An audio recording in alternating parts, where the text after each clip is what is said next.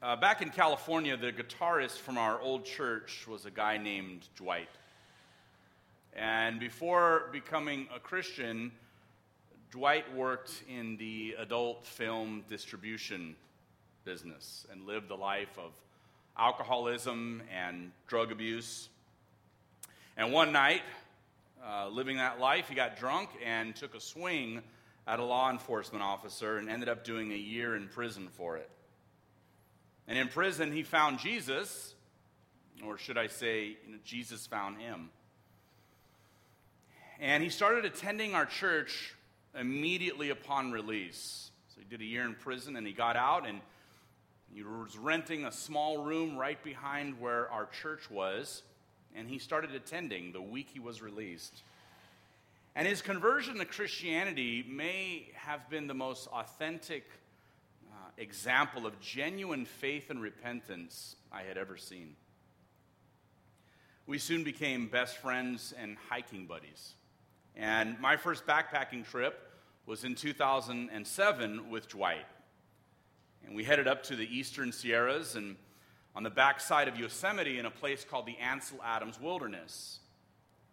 Maybe I've talked about the Ansel Adams Wilderness before. Ansel Adams was a photographer who took these iconic black and white photos of the high Sierras in Yosemite. And there was an area of wilderness that was named after him. And the Ansel Adams Wilderness has hundreds of lakes from the perennial snowmelt from all of these 12 and 13,000 foot peaks. So the Western Sierra is more lush, but the Eastern Sierra on the backside doesn't get as much rain, but it's higher up. And the views are spectacular, and there are multiple 12, 13, and even 14,000 foot peaks. Mount Whitney is almost 15,000 feet. And so the lakes are filled with, trout. So we brought our fishing rods, and these were cheap, compact, $20 rods, you can stuff in your backpack. And we hiked along the trail, and we'd stop at every lake and we'd fish. So we'd hike along, and we'd pull out our little cheap backpack fishing rods, and we'd fish a little bit, and then we'd hike some more. And it was just great until we came to Garnet Lake, which was a really large lake, and a popular place for fly fishermen who had to hike in. And when we got there, there were some fly fishermen who were already there. And compared to these guys, we were total amateurs. We were just a couple of hot and sweaty ragtag hikers with even, cheaper fishing skills and equipment. And we asked one of the fancy fly fishermen if we could drop our lines in close by, and he said yes. And but he told us he had no luck yet. And Dwight was so excited to be living this new life as a Christian that everything was beautiful to him. He would stop and kneel by a leaf. In fact, it irritated me.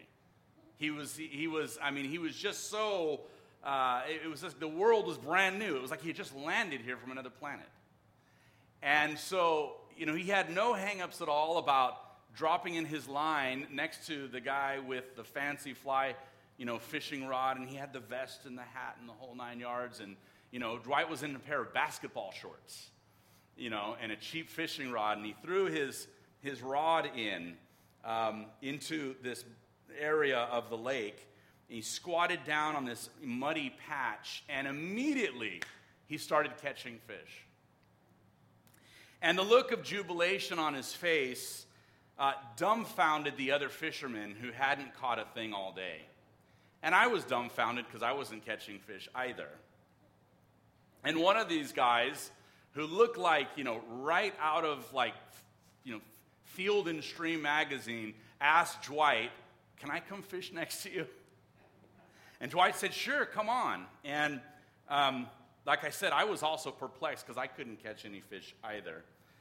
And secondly, it was as if Dwight's rod, his fishing rod, was that day it was magical. The whole weekend he caught 10 times the fish I did.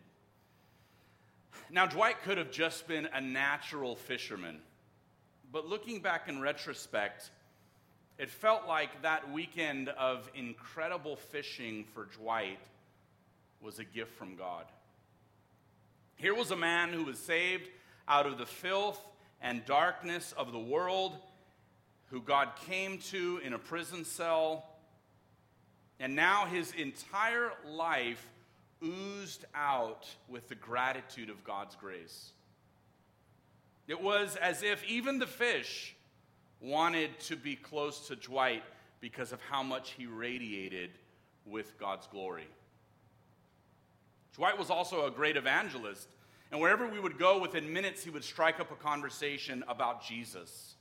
It was like the magic that was on his fishing rod that day was also in his heart, and people were drawn to him.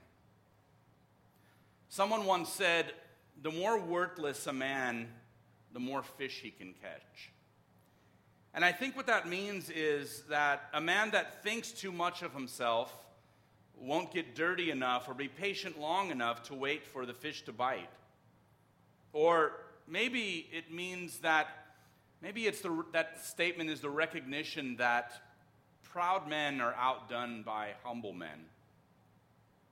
Well, in Luke chapter 5, here in our passage this morning, Jesus encounters a group of humble fishermen who he'll later use in his mission to redeem the world. And in verse 1, look at verse 1, it says, "On one occasion, while the crowd was pressing in on him to hear the word of God, he was standing by the lake of Gennesaret," which is another way of saying the lake of Galilee. They have different names, but it's the same lake. "And he saw two boats," Jesus that is, "by the lake, but the fishermen had gone out of them and were washing their nets." So Jesus is pressed by the crowds who want to hear his preaching. They want to hear him preach the word. And remember, we've been moving through Luke, and we've noted that Jesus was an amazing preacher, and people wanted to hear him preach. And he sees the local fishermen's boats empty because they fished all night.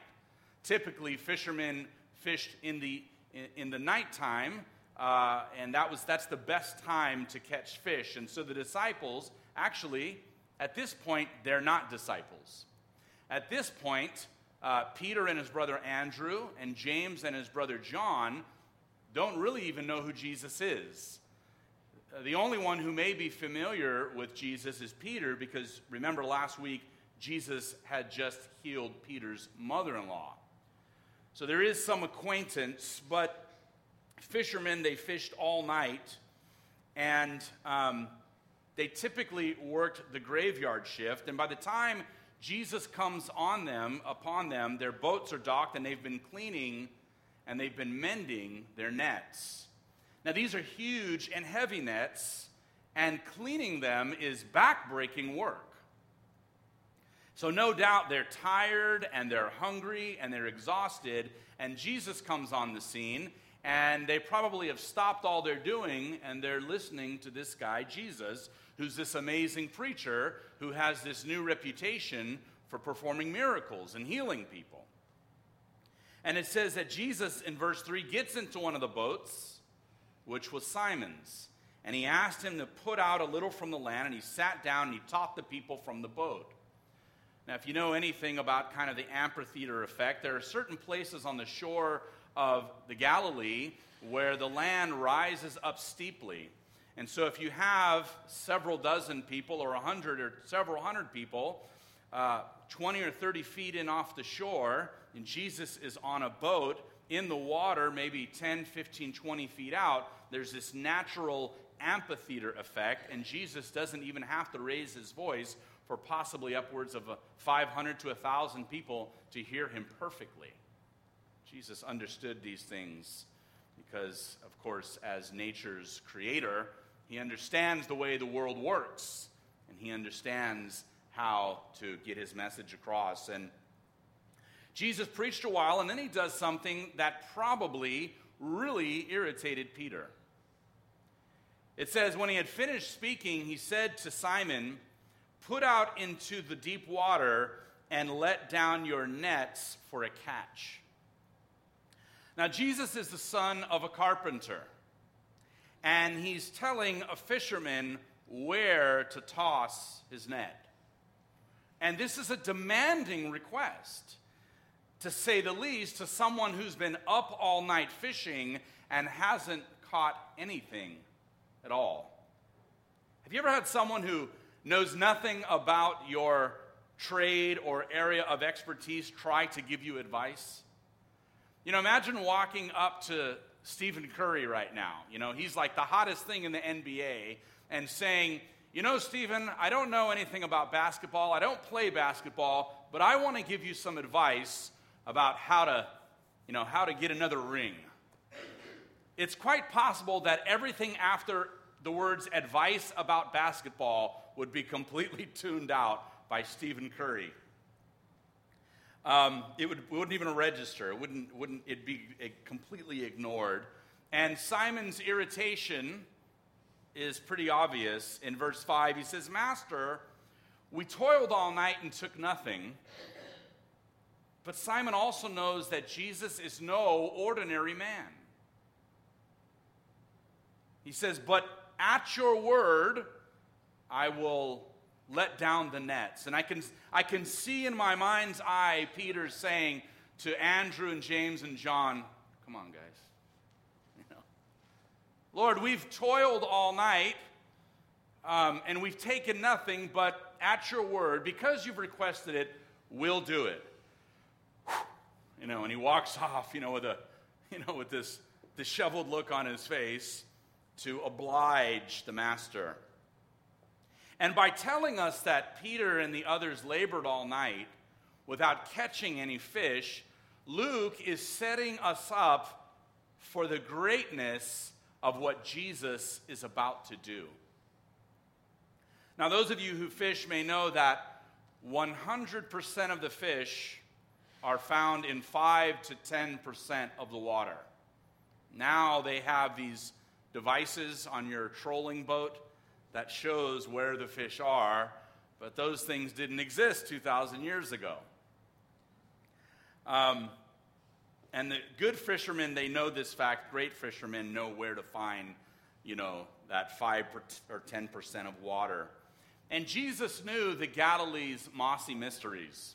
Verse 6 tells us, they let down their nets, and they took in so many fish that the nets couldn't hold them all, and the nets started to fray. And it was so large a catch that the others came in another boat to help, and we're talking about 2, possibly 30-foot-long fishing boats that are able to accommodate half a dozen or more fishermen, and both of these boats, upwards of 30 feet long each, are so overwhelmed with so many fish that they both begin to be pulled down and sink. Remember the movie Jaws, when they hook the big shark, and they're in this big fishing boat, dilapidated but big, and the motor's chugging along, and black smoke is coming out of the smokestack, and the shark is so big that the boat starts to go backwards, and the back of the boat starts to dip down into the water. Well, that's how many fish they caught. They're just overwhelmed by the great catch. And it affects Peter so powerfully that one commentator referred to it as a sublime trauma fell on Peter's soul. Because when Peter saw it, he fell down at Jesus' knees and he said, "Go away from me, Lord, for I'm a sinful man." For he and all who were with him were astonished at the catch of fish that they had taken, and so were also James and John, the sons of Zebedee, who were partners with Simon. Peter is so struck by the divine presence that he begins to wrench in moral agony because he knows he's a sinner. He recognizes that he is in the presence of divine power. And this causes him to reflect inwardly on his own moral state and he says, "Leave me, for I'm a sinful man." And this is in many ways a proper response. We remember Isaiah 6 when King Uzziah died. Isaiah said, "I saw the Lord high and lifted up, and I saw the Lord in his temple, and the train of his glory filled the temple. And he said, Woe unto me, for I am a man of unclean lips, and dwell in the midst of an unclean people." And later on, John the Revelator in John 1:17, when he saw Jesus, he said, "When I saw him, I fell at his feet as if I were dead." When the reality of Jesus' holiness and power settles in the heart of a person, the proper response, or there is a proper sense of unworthiness that takes over. And these are the people who Jesus is pleased to use. God is pleased to use those that recognize their own sense of unworthiness compared to God. These are the people that God is pleased to use. Humble men and women who recognize their sin and unworthiness, who God is pleased to use as vessels for his glory, like my friend Dwight. When Peter said, "Depart from me, I'm a sinful man, O Lord," Jesus responds to Simon in verse 10 by saying, "Do not be afraid. From now on, you will be catching men." And when we read these verses, we can recognize that all of this seems to be one big object lesson that Jesus uses to illustrate the fact that they are now to become fishers of men. Jesus is not boosting their enterprise of, their fish business. He's not giving them a boost to their, to their profits. He's making an object lesson out of the entire event to demonstrate that from now on, they're going to be catching people. They're now to catch men alive for the kingdom of God. And the profound acknowledgement that Jesus helped them catch all of those fish, even though their own human expertise failed, is the metaphor for how souls are won. It's not by might, it's not by power, but by my Spirit, says the Lord of hosts. And this is why we preach and why we witness and share our testimony and faith in Christ. It's not because we're so skilled at evangelism, but because God is at work in the hearts of people, drawing people to himself through our preaching. God is the one who saves. This is why we can preach. This is why we can be encouraged to do the work of evangelism. Because when the electing love of God through the gospel of Jesus, empowered by the Holy Spirit, is at work, it doesn't matter if people don't want to get caught, they're coming in the net. Just like me and just like you. You may think, well, I was searching for God. Often what people are searching for are answers, our purpose, is meaning, but none of us really were searching for God. And when we did start to search for God, it's because God was actually drawing us to himself. In fact, Jesus said this. He says, "No man comes to the Father but by me." But unless he's drawn. No man comes to the Father except through me, and unless the Father draws him. So how do we become fishers of men, fishers of people, fishers of men and women? Well, we need to know that God uses the human means of preaching, sharing our faith, and gospel witness. 1 Corinthians 1:21 says, "It pleased God through the folly of what we preach to save those who believe." Some of you may ask, well, if God is the one that saves people, why even preach? Because that is the God-ordained means of converting sinners. The Bible says faith comes by hearing, and hearing by the word of God. And how can they hear except there be a preacher or someone to speak with their mouth and proclaim the truth of the gospel of Jesus Christ? So first we need to know that, if I can use a fishing metaphor, that there are tools to our trade.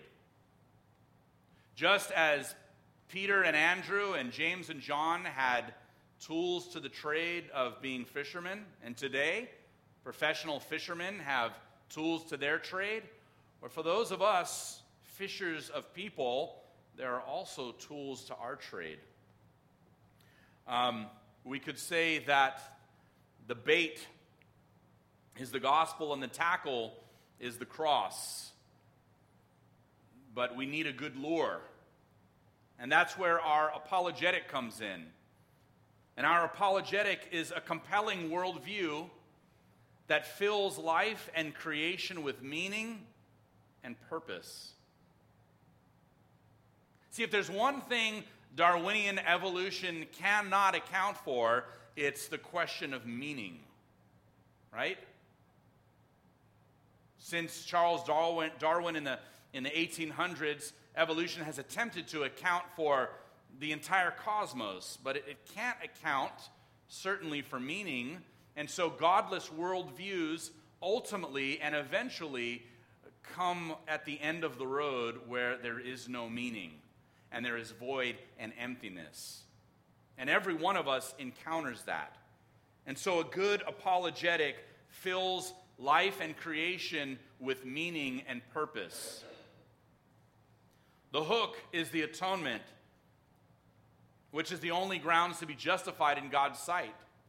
And the barb in the hook, we could say, is the resurrection. Now that's what should be in every believer's tackle box, but you can have the best bait and tackle without access to a water hole. Maybe I'm pushing the metaphor too far, I don't know, but just go with me here, okay?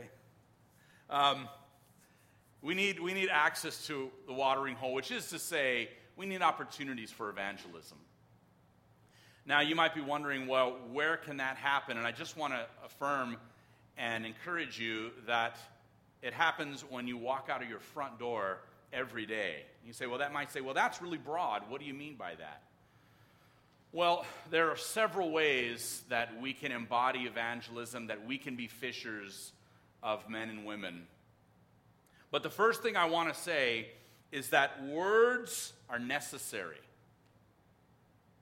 That for us to be fishers of people, words are necessary.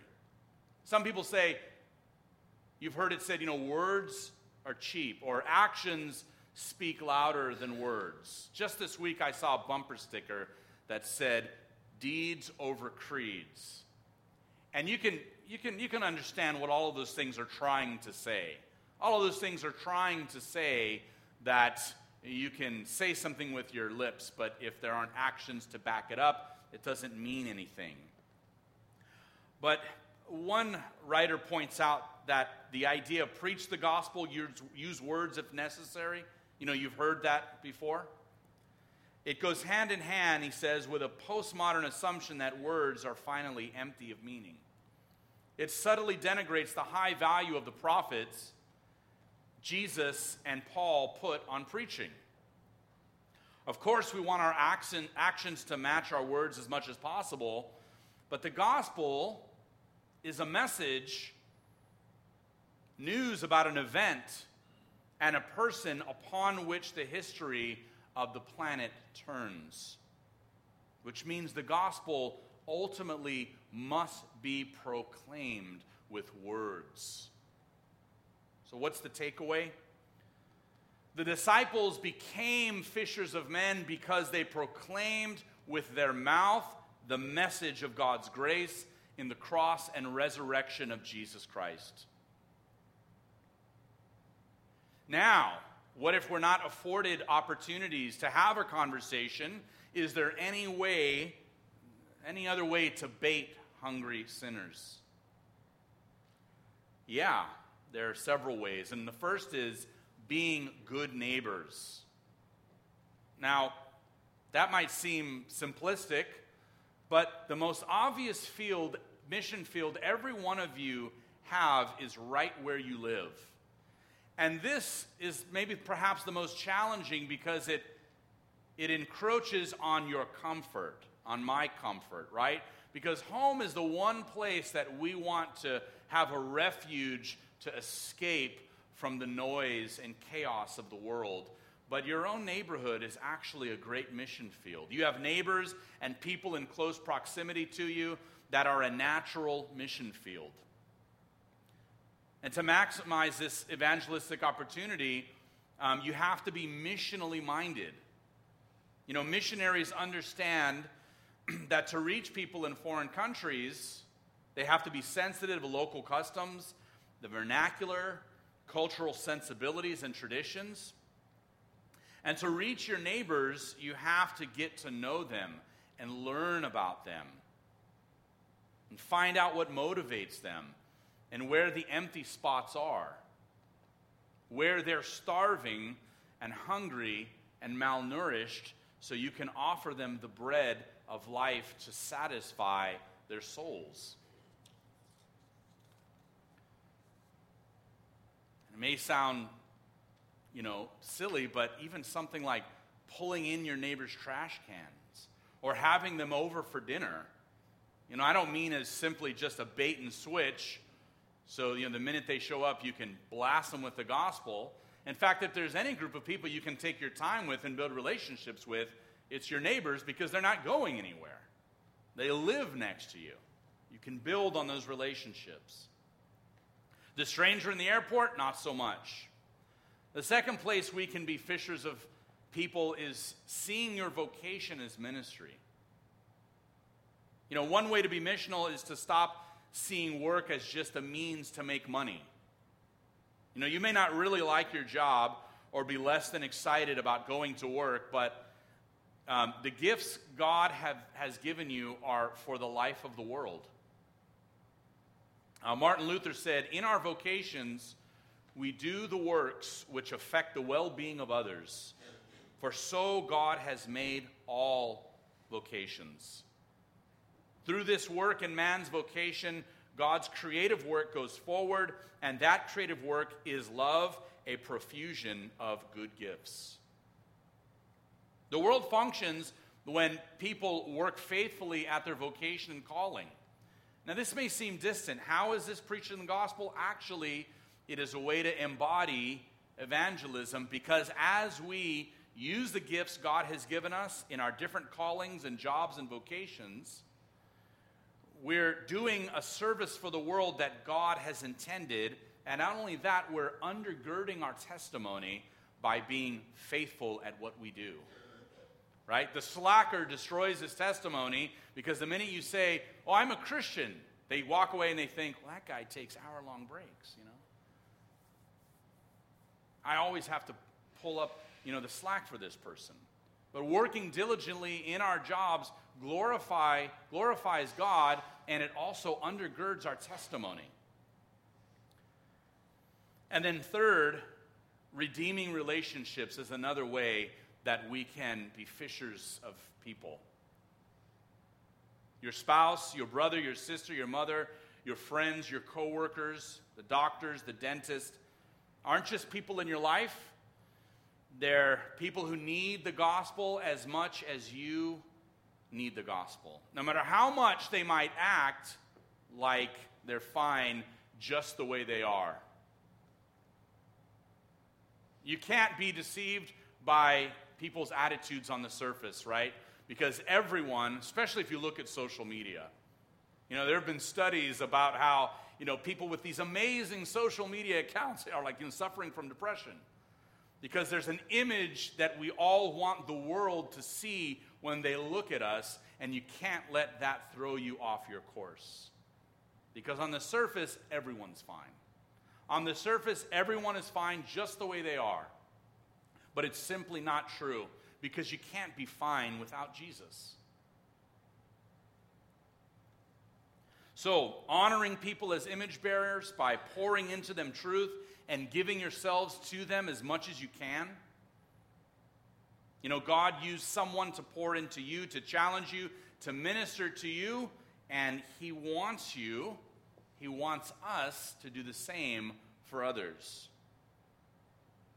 All of your gifts are given to help others find their way into the kingdom and help them stay in the kingdom of God. And God uses human agency to influence others. And this may be the single most neglected aspect about what we're called to do as believers. God has given every one of us influence. Have you ever seen your influence affect someone? A few months back, I told the story about when I worked in the grocery store in my early 20s and started drinking 1.5 gallons of water a day and lost like 40 pounds. I had gotten pretty heavy, and I lost 40 pounds in the course of a couple of months, and everybody saw it, and I had 1 gallon of water everywhere I walked around with me, and people would say, "What are you doing?" And I would look at the water, and I would tell them the story, and after a while, everywhere in the grocery store, there'd be gallons of water just, on check stands, on displays, they were all over the place. They couldn't keep water on the shelf because everybody was blowing through the water. I was influencing people. I wasn't even trying to because I was excited about something. And this might be the toughest part of our message this morning, which is we may not be very excited about sharing our faith because we just may not be very excited about Jesus. Maybe you are, but maybe you're not. Maybe we've lost that zeal, that power, that, electrifying, exuberance that we first had when we met Jesus. Like Dwight. Dwight's still alive, by the way. I'm talking about it in the past tense. I'll probably call him up and say, "Hey, listen to this sermon. I mentioned your name half a dozen times." But when you're excited, you don't even have to try. You don't have to fabricate opportunities for evangelism. It just happens. When the gospel is living in you, when Jesus is beautiful to you, when the fact that He's delivered you from the domain of darkness is the single greatest fact and event of your life, you almost don't even have to try. It just comes oozing out of you. The gratitude for God's grace just comes oozing out of you. So we need to recognize our influence to disciple and counsel others. Every encounter with an unbeliever is an opportunity for discipleship, even if it doesn't involve a full-blown presentation of the gospel. And then fourth and finally, ways that we can be fishers of men is simply copying Jesus.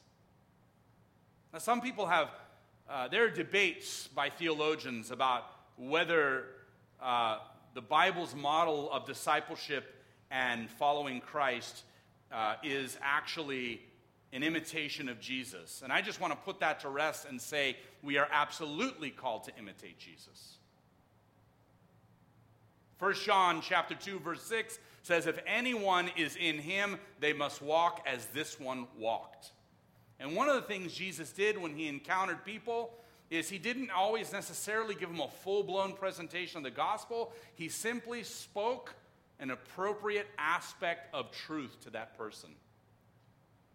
It doesn't mean He cut Himself off from ever having another conversation, but what it means is that, God's truth is powerful. The woman at the well, right? The rich young ruler, he spoke appropriate aspects of truth. And we ought not, this is the last thing I'll say, we ought not to fear rejection. Rejection is a small price to pay. We live in a culture and a society where so much is propped up to help us feel good.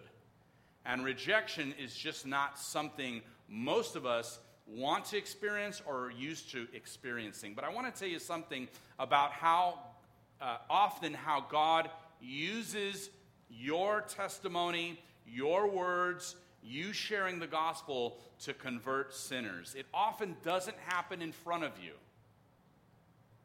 We feel that we failed if we haven't hook, line, and sinker right there and then, reeled somebody in, and in front of our eyes, they accept Jesus.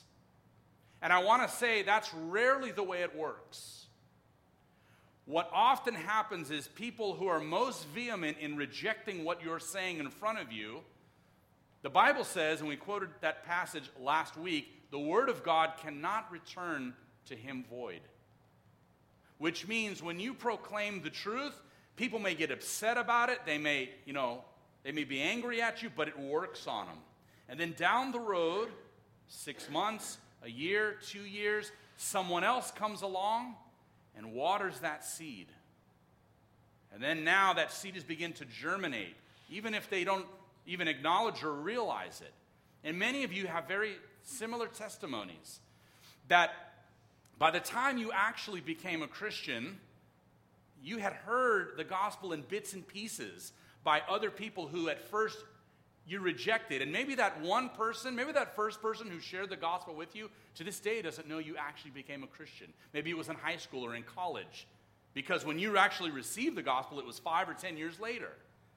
And so I want to say this, that evangelism and being fishers of men and women is not only or necessarily just about filling up our church. We're trying to fill the kingdom. And that sometimes happens by people coming and hearing the word preached, your testimony shared, coming into church immediately, and sometimes it happens 5 or 10 years down the road, but this is what God calls us to.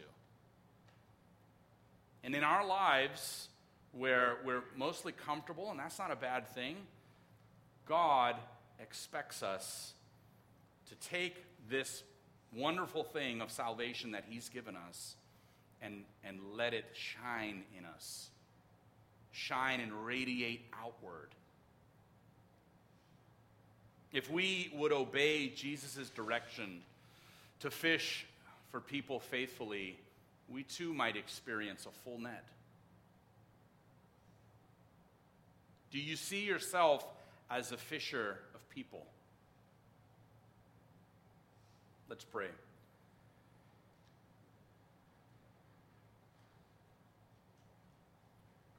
Lord God, we know that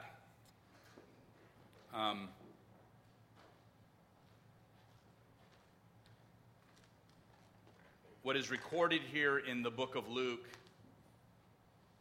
is not simply an object lesson or a metaphor. Jesus really did those things.